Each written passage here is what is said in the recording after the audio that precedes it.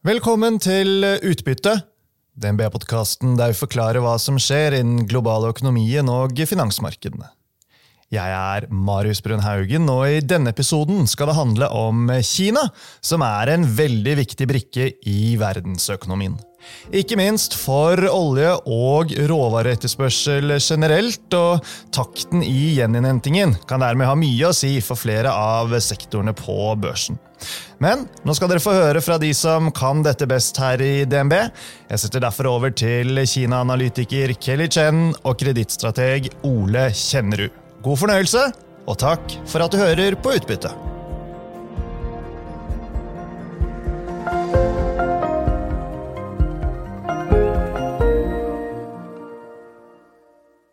Etter 3 år har endelig Kina kommet til den beslutningen at koronaviruset ikke lenger farlig. Nå skal økonomien normaliseres, folk leve som normalt, og dette har naturlig nok ført til ganske mye forhåpninger i markedene og i økonomien for øvrig om at det sykliske oppsvinget endelig har kommet. Men hva kan vi egentlig vente oss av den kinesiske forbrukeren? Det samme potensialet her som vi har sett fra de vestlige økonomiene, der lockdown og den slags, når det ble avsluttet, ledet til et ganske sterkt oppsving? Hva kan vi vente oss av et boligmarked som har vært i knestående i snart 2 år? Og hvordan vil denne gjeninnhentingen i økonomien påvirke Kinas energietterspørsel? Og litt mer på lengre sikt, det sånn at gjenåpningen og en sterkere økonomi har noe å si for Kinas forhold til de vestlige økonomiene? Så vi har litt å snakke om, Kelly. Velkommen til deg. Absolutt, tusen takk. Det veldig spennende det som skjer i Kina nå. Nå har det vært 3 år med isolasjon, hvor vi egentlig har blitt holdt i et mørkt rom og ikke fått vite noe om hva som egentlig skjer der borte. Hvordan folk har det, hvordan de ser på fremtiden og så videre. Så det blir spennende å se hvordan dette sykliske oppsvinget nå endelig setter seg. Du optimist? Jeg føler at jeg optimist. Ja. Betinget optimist, kan man kanskje si. Optimist. Ja, absolutt. Men jeg jo veldig optimist på hva jeg tenker myndighetene skal i gang med denne syklen akkurat nå. Og så må vi jo se på om de klarer å lykkes i å generere den veksten de ønsker seg. Men det blir bedre, det kan vi konkludere med allerede nå, enn det vi har lagt bak oss de siste par årene. Absolutt, Kina tilbake. Ja. Og den gamle Kina som vi kjenner til, der myndighetene må få i gang en viss vekst for å beholde sin posisjon blant husholdningene, den også tilbake. Riktig. Men vi begynner med husholdningene. For det har jo vært en kunstig lav forbruksvekst og til tider stagnerende forbruk nå gjennom de siste par-3 årene. Som ikke så rart, altså man har vært buret inne i hjemmene sine periodevis. Absolutt. Og mange har spart mer. Vi har sett at spareraten har gått opp. Det sånn at vi nå står overfor en samme type rekyl i forbruket i Kina som det vi for eksempel har sett i USA og Europa til dels de siste par årene? Jeg mener jo ikke det, og nøkkelen til det jo hva det som har skjedd med inntektene i kinesiske husholdninger. De aller fleste blir jo veldig overrasket når jeg snakker om hvor dårlig inntektssikringen i Kina for husholdninger som utsatt for lockdowns, som kanskje utsatt for underemployment heller enn unemployment. Og det som faktisk skjer i Kina jo at man går glipp av den lønna som skulle ha tilfalt deg. Og om de skulle få utbetalt trygd, ledighetstrygd, så jo det også veldig lave tall. For i en rapport du nylig kom med, så sier du litt om at for eksempel i Beijing det vel, du bruker som et eksempel. La oss si at du har jobbet og tjent, om du har jobbet som servitør eller selger, tjent 15 000-16 000 yuan i måneden, mister du jobben, og da får du minimumslønn som rundt 2000 i måneden.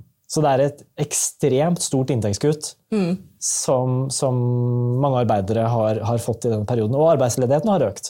Absolutt. Arbeidsledigheten blant de unge i Kina for eksempel toppet ut på 20% i fjor. Det ekstremt høye nivåer. Hva normalen? Har vi noen antagelse om det? Altså type 2019-2018? 2019-2018 så lå det på rundt 10, så det har doblet seg. Ja. Så, og i tillegg så har du vel kanskje, du snakker litt om underemployment, altså folk som, du ikke arbeidsledig, men du klarer ikke jobbe alle de timene du ønsker, og det også bidrar til at inntektsutviklingen har vært svakere. Absolutt, absolutt.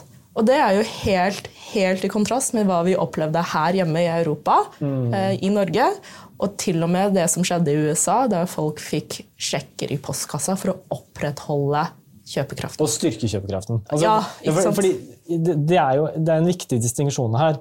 I Europa så du gjennom pandemien, og du har egentlig fortsatt mange tiltak som bidrar til at i den grad bedrifter får en svakere inntjening og har lyst til å kvitte seg med litt ansatte, så har du politiske tiltak som insentiverer bedriftene til å holde på arbeidsstokken sin. Og i USA, ok, du har mistet jobben, men da har du fått en cash handout som har vært av en størrelse som har gjort at du har tjent enda bedre enn det du ellers ville gjort. Sånn at du har hatt en inntektsstabilitet og til dels også en positiv utvikling i de vestlige landene som har muliggjort en forbruksutvikling som vi ellers aldri hadde kunnet drømt om. Men i Kina altså, så har du ikke hatt den type overføring eller stabilitet. Ikke i det hele tatt, heller det motsatte. Hvorfor ikke det? Ja, hva det? Altså, myndighetene i Kina har jo sett at vestlige myndigheter gir blaffen i om gjelda øker, de gir blaffen i all type moralsk hasardhendelser. Hvorfor har ikke kinesiske myndigheter kommet med tilsvarende tiltak? Det jo vanskelig å få det til å treffe ordentlig da, i Kina. Du har jo, som vi snakket om, veldig høy sparerate i Kina. Så hvis du kommer med utbetalinger til husholdningene, så det veldig lett å tenke seg at den blir spart opp i veldig stor grad. Ja. I tillegg så det veldig vanskelig å kutte skatteseddelen, for eksempel. Altså skattene som husholdningene betaler jo allerede veldig, veldig lav. Tar man hensyn til alle fradragene som husholdningene får, så betaler man jo nesten ikke noe direkte skatt. Så hvordan skal man kutte? Nei. Så hvis utgangspunktet at disponibel inntekten din det samme som det du tjener før skatt, og det veldig vanskelig å komme med den type cash handouts som bidrar til forbruk, så har man resultert i at man har bare ikke gjort noen ting, egentlig. Man har ikke det. Altså i 2020, da pandemien først traff, så begynte jo myndighetene med disse kupongene, og da særlig digitale kuponger, som var en slags subsidie om du skulle kjøpe deg en nytt kjøleskap, eller hva det nå Men dette jo veldig, veldig små beløp, og vi så også i 2020 at ikke alt ble benyttet. Og slikt sett så det veldig krevende for myndighetene å stimulere direkte til husholdningenes konsum. Og i tillegg så har du alt det strukturelle. Hvorfor sparer kineserne så mye? Hvorfor spareraten på over 30%? Ja, og hvis du skal gi det en sammenligning, her i Norge så har vi en typisk sparerate på 8-9-10%. Ja, vi heldige hvis vi får 10. Ja, ikke sant? Så det ekstremt mye større sparing i Kina. Hva tenker du? Og det handler jo igjen om dette med det sosiale sikkerhetsnettet, som egentlig ikke godt til stede i Kina. Man sparer for pensjon, man sparer i tilfelle det blir sykdom, og man sparer også i tilfelle det blir ledighet. Og den endringen om at denne store voksne middelklassen skal ta pengene sine og bruke den, heller enn å sette den i sparekonto, den krever en strukturell omlegging av hele dette sikkerhetsnettet, mener jeg. Så du har ikke den, sløsekulturen, hvis jeg kan sette det litt på spissen, som det du til dels har i Vesten? Ja, men også fordi husholdningene har en helt annen risiko som de må hensynta. Det sånn at korona har Altså det man har vært gjennom da, med evig lockdown, så har det virket som. Kanskje litt ledende spørsmål, men har det økt den følelsen av risiko og ustabilitet? Jeg synes det litt sånn vanskelig. I teorien så mener jeg at det burde ha gjort det. Du har med deg disse 3 ganske lange mørke årene. Men så ser vi på for eksempel mobilitetstall i Kina nå. Jeg trodde jo at vi også hadde 3 ganske lange og mørke år med frykt for covid. Men den har jo bare forsvunnet fullstendig. Ja, for det overrasket meg litt også. Ja. Jeg hadde tenkt, jeg var jo i Hongkong nå nylig, og de har jo også nesten blitt hjernevasket av at korona kjempefarlig, og du kommer til å dø, og så videre. Og når jeg var der, så folk ga litt F egentlig i alt som var av regler, og var mentalt veldig, veldig ferdig med dette viruset. Så selv om jeg gikk rundt og hosta og var en hvit mann, så var det ingen som egentlig ensa meg i det hele tatt. Så jeg var også litt overrasket over at den frykten der ikke. Nei, man har på en måte vært ganske pragmatiske og tenkt at ok, nå vi ferdige, nå beveger vi oss videre til 2023. Og det svekker på en måte litt den argumentasjonen om at man skal være litt mer forsiktig etter 3 år med usikkerhet. Da.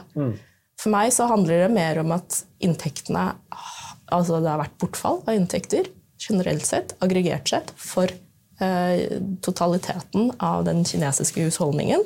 Det er en skade på hva som er tilgjengelig av forbrukerkraft. Da. Og den kommer til å kunne gradvis komme tilbake igjen etter hvert som økonomien bedrer seg, etter hvert som ledigheten faller og inntektene tar seg opp igjen. Ja. Så det er en tregere prosess, fordi utgangspunktet som vi har i dag er mye skjørere enn det vi har hatt i Europa og USA da man på en måte fjernet disse restriksjonene. Absolutt. Men du tror på en opptur, men det vil ta mer tid. Absolutt. Og det vil gå mer parallelt med at bedriftene får en sterkere økonomi, de får en bedre evne til å sysselsette flere. Ja, litt den sykliske innhentingen. Ja. Og det som også er viktig å trekke frem er jo at vi er jo vant med at det har vært en sånn oppdemmet etterspørsel som kom fram som en sånn boom i forbruket over trend. Og den tror jeg jo nettopp ikke at vi kommer til å få i Kina. Nei. Vi får en reversering av de skadene under lockdown, men vi får ikke den der boomen opp og over trend. Og det er viktig. For det betyr jo at den forbruksdrevne delen av denne sykliske innhentingen blir helt annerledes enn det vi har på en måte med oss herfra. Da. Men, nå går jeg litt inn i detaljene her, men er det sånn at man har kjøpt unaturlig få biler i løpet av nye biler i løpet av disse par-3 årene, eller har ting utviklet seg normalt der? Tenker du at nå er bilparken gamlere, og man må fornye den raskere enn det man ellers ville gjort? Hva tenker du om sånne type ting? Akkurat på bilmarkedet så synes jeg det er en litt dårlig indikator, fordi Kina har jo de siste årene drevet med ganske kraftig subsidiering av bilkjøp. Ja.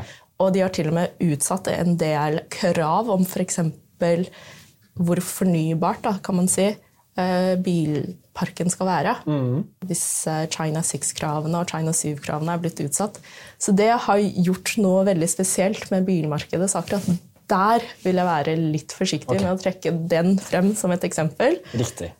Er det noe som helst myndighetene kan gjøre for å få litt mer fart på dette her? Eller tror du generelt at vi er overlatt til at her må liksom de økonomiske lovene virke som de pleier å gjøre? Jeg tror jo at de må inn med ganske kraftfulle stimulanser, egentlig.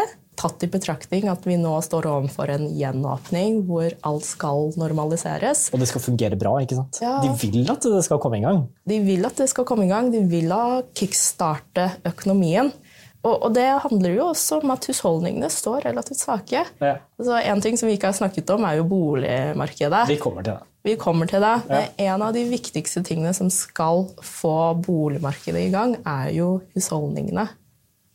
Så dette med å forstå akkurat hvor svakt husholdningene står her og nå, tror jeg er viktig å få frem for resten av synet da, på kinesisk økonomi. Men vi kan egentlig hoppe til boligmarkedet, for det er gigantisk. Boligbyggingen, investeringene der utgjør 15% av BNP. Få land i verden som over tid har klart å holde en så høy boliginvesteringsrate. Stemmer det? Så det er sykt høyt. Det er det. Fortsatt. Vi snakket om det for 10 år siden at det var sykt høyt da, og det er det i dag også. Eller det har vært det inntil nylig. Så hva er det som har skjedd der de siste par årene, bare for å ta en recap? Nei, vi har jo fått det som har vært den kraftigste nedgangen i kinesisk boligsektor og boligstart noensinne. Ja. Boligigangsettingene er ned nesten 60% i forhold til de nivåene vi så i 2019. 60%? Ned 60%. Og da snakker vi ikke sånn vi leser jo i norske medier at nå er boligbygging ned 80% år over år og så videre, men det er liksom enkeltmåneder og litt sånn tipping. Her ser vi at nivåene over tid har kommet skikkelig ned og etablert seg der. Absolutt. Salgene tilsvarende ned 40% i de siste, jeg vil si halvåret i 2022. Ser vi på salg av landarealet, så er nedgangen enda kraftigere, ned nærmere 70%. Ja. Så alt dette peker jo på en veldig kraftig nedjustering av aktivitet i kinesisk boligsektor. Ja. Og den er jo blitt trigget av litt ulike ting. En del av dette har jo myndighetene selv sparket i gang. De kommer jo med disse gjeldskravene for å redusere utbyggernes gjeldsbelastning. For de hadde høy gjeld? De hadde ja. Og myndighetene tenkte at her skal jo, dette er en industri som på lang sikt skal bli litt mindre. Og da ligge med en ekstremt høy giring er kanskje ikke bærekraftig. Så intensjonen her var kjempegod. Ja, absolutt. Og de hadde et veldig godt utgangspunkt. Fordi hvis vi ser på salgene i 2020, altså 2020, hele 2020, så var det jo en spike i antallet omsetninger i kinesisk boligsektor. Ja. Og det ga dem jo en sånn fantastisk mulighet, trodde de, til å starte en sånn gradvis nedjustering av gjeldsbyrden til utbyggerne. Ja. Men så har jo ikke det helt gått etter planen. Og vi har fått en ganske krevende negativ feedback loop i den kinesiske boligsektoren, som har vært vanskelig å bryte. Ikke minst gjennom fjoråret, fordi vi har hatt pandemien, eller null covid, som har brakt gjentagende lockdowns. Men denne feedback-loopen, kan du forklare den raskt? Ja. Så kinesisk boligsalg er jo litt annerledes enn andre steder. Der betaler man jo hele boligens verdi for forhåndssalgene. Før boligen er ferdig? Er det liksom ved spaden i jorda og du betaler 100%, eller? Du betaler 100% ved kontraktsinngåelse. Ja, og kontraktsinngåelse, hvor tidlig skjer det? Det kan skje lenge før spaden går i jorda. Ok. Så det er en betydelig kredittrisiko som hver enkelt boligkjøper. Absolutt. Så når boligkjøperne har den type risiko på seg, så er det jo veldig viktig at de får faktisk levert boligen. Og det som skjedde i 2021 var jo at man fikk ganske kraftig motvind for Evergrande, for eksempel, den største boligbyggeren, eller den andre største boligbyggeren den gang, i Kina. Og da ble det jo ganske tydelig den risikoen man også tok, da, om at man hadde kjøpt en bolig som muligens ikke kommer til å bli ferdigstilt, og som muligens ikke kommer til å bli levert. Så og bare litt av konteksten her er jo, du har jo hatt masse konkurser blant boligbyggere opp gjennom det siste tiåret. Men normalt har det vært små utbyggere, og i det de havner i betalingsproblemer, så har de store, sånn som Evergrande, vært i stand til å ta over prosjektet og fullføre det. Og egentlig få en ganske god avkastning på det. Men det var jo det som var så annerledes her, ikke sant? Her var det de største, de beste, som sleit. Så det var ingen som hadde den evnen, muligheten til å ta over forpliktelsene. Ja, i hvert fall før de statseide selskapene kom inn. Initielt i prosessen her, ikke sant? Men det er jo et skikkelig sjokk da, for tilliten blant potensielle boligkjøpere. Så da hadde du altså sjokk på tilliten blant potensielle boligkjøpere, som gjorde det mer krevende for utbyggerne å få solgt boligene sine, som gjorde det mer krevende for dem å betale ned og betjene lånene sine, som gjorde det enda verre for da potensielle boligkjøpere, og da får du denne negative feedback-loopen. Ja. Og så ble det forsterket av at nær sagt alle andre kreditorer for boligbyggere, type banker, obligasjonsmarkedet, gråmarkedet, det lukket seg. Så de fikk ikke tilgang på likviditet. Og det er jo også det som har vært veldig krevende i fjor. For da begynte man jo å snu litt på disse sistnevnte tingene. Altså bankene fikk jo veldig tydelig beskjed. Nå skal dere inn og sikre finansiering. Ja. Man tillot til og med litt mer finansiering i det grå skyggefinansieringsmarkedet. Ja. Men man klarte på en måte ikke helt å bryte denne feedback-loopen i det hele tatt. Vi ser det jo egentlig på tallene. Statistikken viser jo det. Og det tror jeg handler om at boligkjøperne, de satt utenfor da. Ja. De satt og ventet, rett og slett. Fremdeles usikre.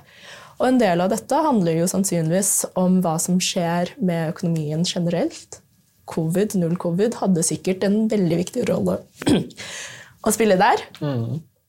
Men vel så viktig er jo synet blant de som ser på bolig som en slags sparing, en slags investering på lang sikt. De skal ikke bo der, men de skal bare oppbevare penger. Absolutt. Spekulantene. Og det er en stor kjøpegruppe normalt. Absolutt. Det er 40% av alle urbane husholdninger eier 2 eller flere boliger.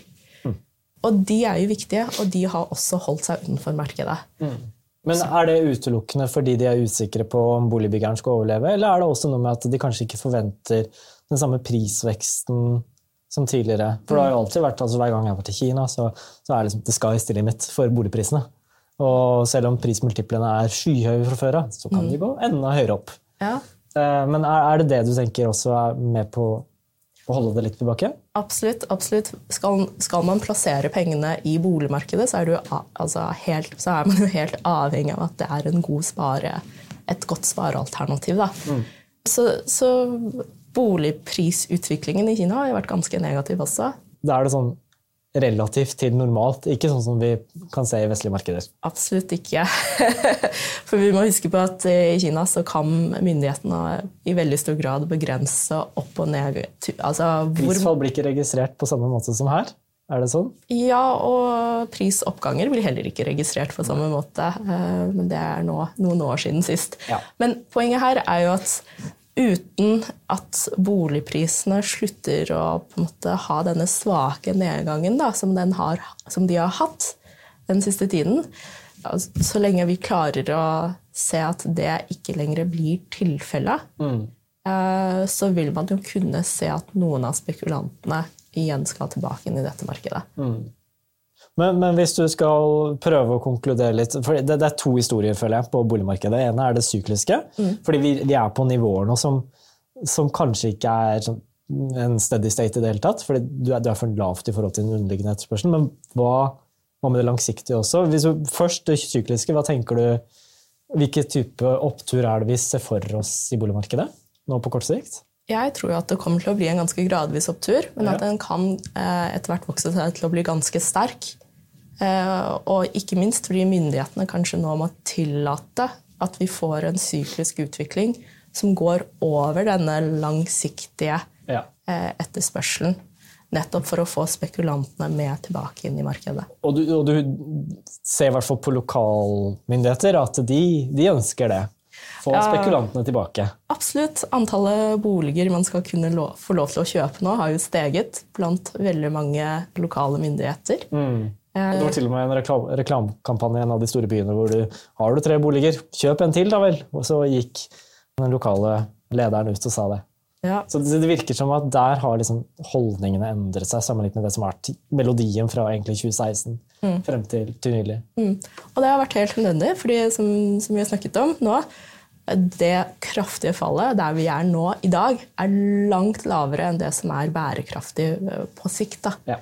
Man skal ikke ha boligbygging i gangsetting i fallene med 60%. Nei, på ingen måte. Men så hvis du ser forbi det sykliske, det skal gradvis opp på kort sikt, og så kanskje over det som er en slags steady state på litt lengre sikt, men etter det så tenker du? Det er jo ikke noe hemmelighet, den demografien som Kina står overfor. Og det er jo en tilflyttere til byene som skal være en viktig driver for etterspørselen på lang sikt, og den skal falle. I tillegg så må man jo erstatte en del av disse gamle byggene som ble bygd før årtusenskiftet. Dårlig kvalitet, har som oftest ikke god nok kjøkken eller toaletter. Og da ser jo jeg for meg egentlig at etterspørselen etter nybygg faktisk kommer til å være ganske høy relativt sett. Ned 25% i forhold til de nivåene vi så det forrige 10 året. Ja. Men ganske langt over der vi er nå i dag med nye igangsettinger. Så det er en litt sånn komplisert historie egentlig, men positivt på kort og mellomlang sikt. Og så skal vi litt ned likevel sånn strukturelt sett fra det vi gjerne har sett i perioden 2015 frem til korona. Absolutt, absolutt. Strukturelt nedadgående trend. Men en syklisk oppgang som kommer til å overskyte den kanskje til og med på kort sikt. Med det bakteppet her, altså, det går mot en bedring. Og vi vet at Kina er kjempeviktig for råvaremarkedene globalt. Altså, tommelfingerregel. Kina står for 50% av den globale aluminiums- og ståletterspørselen. Og olje husker jeg ikke i hodet, men er en vesentlig andel der også. For oljeetterspørselsveksten så er det jo en tredjedel omtrent av global oljeetterspørselsvekst. Og nå skal jeg ikke henge deg ut, men når vi satt og diskuterte dette, så var du veldig positiv til Kinas oljeetterspørsel, og da sa du sånn, du har aldri vært så positiv omtrent. Nei. Kan vi forklare litt hvordan du tenker rundt det? Ja, vi har jo bak oss en ganske kraftig nedgang faktisk i kinesisk oljeetterspørsel i 2022. Så deltaen opp derfra kommer til å bli veldig sterk. Og så tror jeg også vi må huske på at det som driver oljeetterspørselsveksten i Kina, er en veldig stor grad økonomisk vekst generelt, men også mobilitet. Og mobiliteten i Kina avhenger jo i stor grad av folk som reiser med bil, som har råd til egen bil, folk som reiser med fly, som har råd til å ta seg frie reiser. Og når vi har snakket tidligere om at disse husholdningene står litt svakere stilt, så snakker vi jo generelt sett ikke om de som tilhører den øvrige middelklassen, som reiser med alle disse som etterspør reiser. Og det er derfor jeg tenker at vi får en ganske kraftig rekyl i oljeetterspørselen. I tillegg så har du jo også etterspørselen fra den delen av økonomien som er veldig infrastruktur- og investeringstung. Ja. Man skal frakte tunge ting fra A til B. Transportsektoren i Kina er gigantisk. Den er gigantisk. Og når vi nå ser for oss en bedring i boligsektoren, og ikke minst at myndighetene må i gang med stimulanser igjen for å få virkelig pushet opp denne sykliske oppgangen, så får du jo en dobbelt whammy der. Ja. Og bare, vi vet jo at Kina pusher på med elbiler for privatpersoner. Men når du ser på liksom, lorries, altså små lastebiler, større lastebiler, så er vi ikke der i det hele tatt. Der er det god gammel diesel som brukes, ikke sant? Så den sykliske oppturen som vi får fra investeringene, den vil kunne ha en betydelig innvirkning på dieseletterspørsel. Absolutt. Men hva med gassetterspørsel? For det er noe som vi vil potensielt bli berørt ganske mye av her i Europa. Vi er jo mye mer avhengig av LNG på grunn av krigen. Og så har jo vi vært heldige, fordi Kina har etterspurt ganske lite LNG gjennom det siste året. Redusert etterspørselen. Ja. Hva tenker du der? Det er veldig lett å knytte nedgangen i kinesisk LNG-import til svakheten i økonomien i 2022. Så tenker man, ok, nå går det bedre med kinesisk økonomi, og da må jo LNG-etterspørselen LNG-importen går rett opp igjen. Og jeg er ikke helt så sikker på det, fordi en ting er jo hvorfor denne nedturen har vært, altså nedgangen i importen har vært så sterk. For meg så virker det veldig tydelig at Kina har klart å erstatte gass med andre former for energi, og da særlig kull. Og det er jo fordi de er ganske prissensitive. Altså, tenk på hva Europa brukte på gassregningen sin. Snakk om 17% av BNP. Kina har jo ikke den tilsvarende evnen til å betale for energi, særlig ikke når de har et alternativt lett tilgjengelig i egne markeder kull til omtrent halvparten av den prisen. Og det er det Kina faktisk har gjort egentlig gjennom hele 2022, og også for så vidt 2021, så har de økt kullproduksjonen, egenproduksjonen sin kraftig. Og det er jo med på å beskytte Kinas økonomi mot den energiprisoppgangen vi har sett i resten av verden. Det skaper jo en stabilitet i energiprisene, altså i strømprisene, som du ellers ikke ville fått. Og så er det, som du sier, den evnen til å ta de høye gassprisene imot, uten å potensielt få et enda større tilbakeslag. Den har ikke nødvendigvis vært så god gjennom pandemien for Kina. Og så kommer man å tenke seg at nå er de i litt bedre stand til å ta den hitten, men jeg kjøper veldig det argumentet, altså at de er veldig prissensitive, og i hvert fall nå i begynnelsen egentlig, hvor du skal få hjulene i gang igjen. Du trenger ikke noe motbør fra dyr energi i det. Og det betyr i så fall at i den grad gassprisene stiger igjen, så vil Kina bare se på andre alternativer.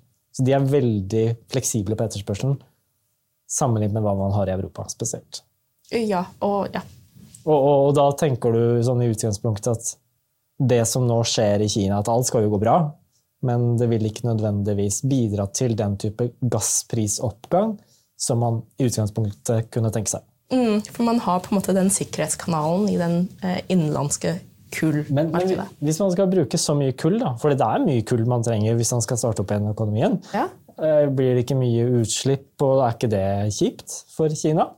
De har jo langsiktige klimautslippsmål. Det skal jo bli netto null også i Kina på sikt. 2060? Ja, det å toppe i 2030, det aggressive mål. Ja. Så her setter man jo kanskje disse målene litt til side på kort sikt. Da. Ja. Men altså, klima jo viktig i Kina også for hvermannsen, og da tenker man jo spesielt på lokal forurensning. Altså man berøres veldig av at det til tider veldig store utslipp. Du lukter det. Svovellukt i lufta, omtrent. Så, men jeg ganske enig i at de fleksible her i måten de håndterer det problemet her. Og de vil ikke ta imot de gassregningene, sånn som vi har sett i Europa gjennom de siste årene. Altså. Og husk, LNG jo begrenset akkurat på kort sikt. Ja. Om 2 år så begynner man jo å se at kapasiteten for LNG-eksport globalt vil stige. Og det jo derfor dette handler om en midlertidig sikkerhetsventil da, gjennom kullmarkedet. Ja. Hoppe til et litt vanskeligere tema. Ja. For med den styrken du nå har potensielt i økonomien, hvordan påvirker det Kinas styrke i det geopolitiske her? Man kunne jo tenke seg at en sterkere økonomi gjør at de med enda rakere ryggrad kan gå i forhandlinger med vestlige land og stå imot de litt haukete signalene som vi har fra både USA og Europa. Jeg tror her tenker jeg gjerne både gulrot og pisk fra kinesisk side. Og det vi frykter kanskje jo at det blir brukt mer pisk når Kina står økonomisk sterkere. Og der jeg egentlig ganske uenig, for det har skjedd noe veldig grunnleggende i fjor høst, hvor tech-krigen mellom USA og Kina eskalerte egentlig ganske tydelig. Ja, ekstremt mange signaler. Absolutt, og vi fikk veldig tydelige eksportrestriksjoner på vestlig teknologi til Kina. Og det vi ser i etterkant av det egentlig en ganske tydelig omlegging av den kinesiske utenrikspolitikken, kan man kanskje si. Hvor vi ser i mye større grad en mer forsonende tone, særlig overfor EU.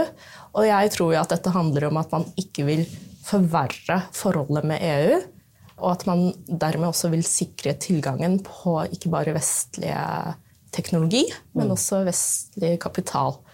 Og det betyr jo i praksis at med denne gjenåpningen så det mer gulrot enn pisk som gjerne kommer til å bli brukt. Og det jo hva jeg tror vi har sett hittil fra kinesisk side, og hva vi kan forvente fremover fra kinesisk side. Og så jo spørsmålet hva resulterer det i? Ja, ikke sant? Hjelper det? Det jo veldig krevende å prøve oss på. Men de Ja. Sånn jeg tenker der jo at du har et veldig sterkt sentiment i USA om at Kina farlig.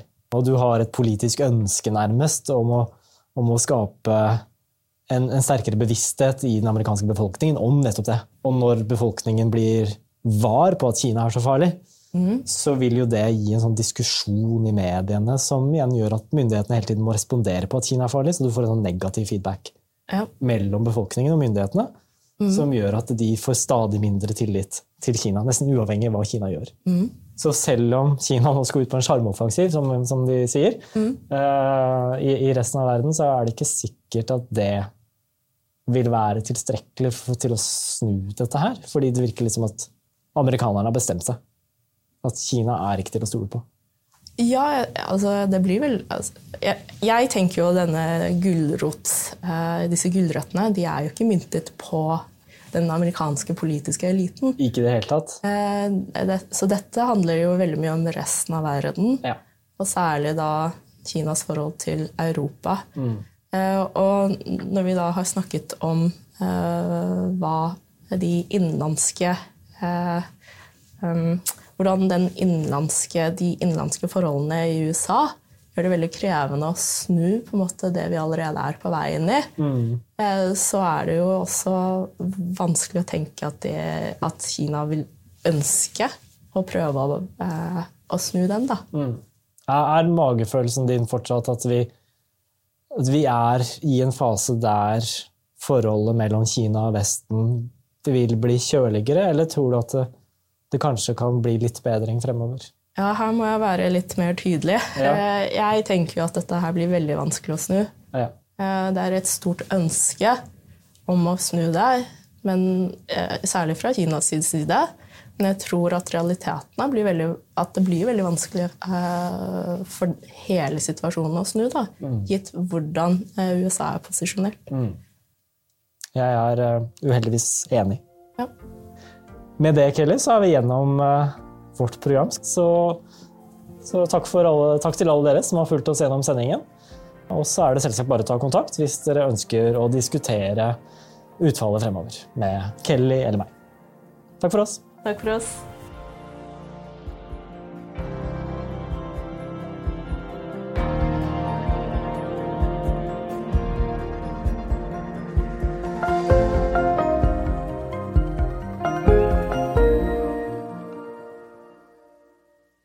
Denne sendingen ble publisert i podcasten Utbytte. Innholdet i sendingen å anse som markedsføringsmateriale fra DNB og ment å være generell spareveiledning. Sendingen skal ikke oppfattes som et tilbud om å kjøpe eller selge finansielle instrumenter, eller som investeringsrådgivning tilpasset den enkelte investorsituasjon. En investor som har behov for råd eller har spørsmål og informasjon som gis, bør kontakte en finansrådgiver. DNB påtar seg ikke noe ansvar, hverken for direkte eller indirekte tap som følge av innholdet i sendingen legges til grunn for eventuelle investeringsbeslutninger. Husk at historisk avkastning aldri noe garanti for fremtidig avkastning.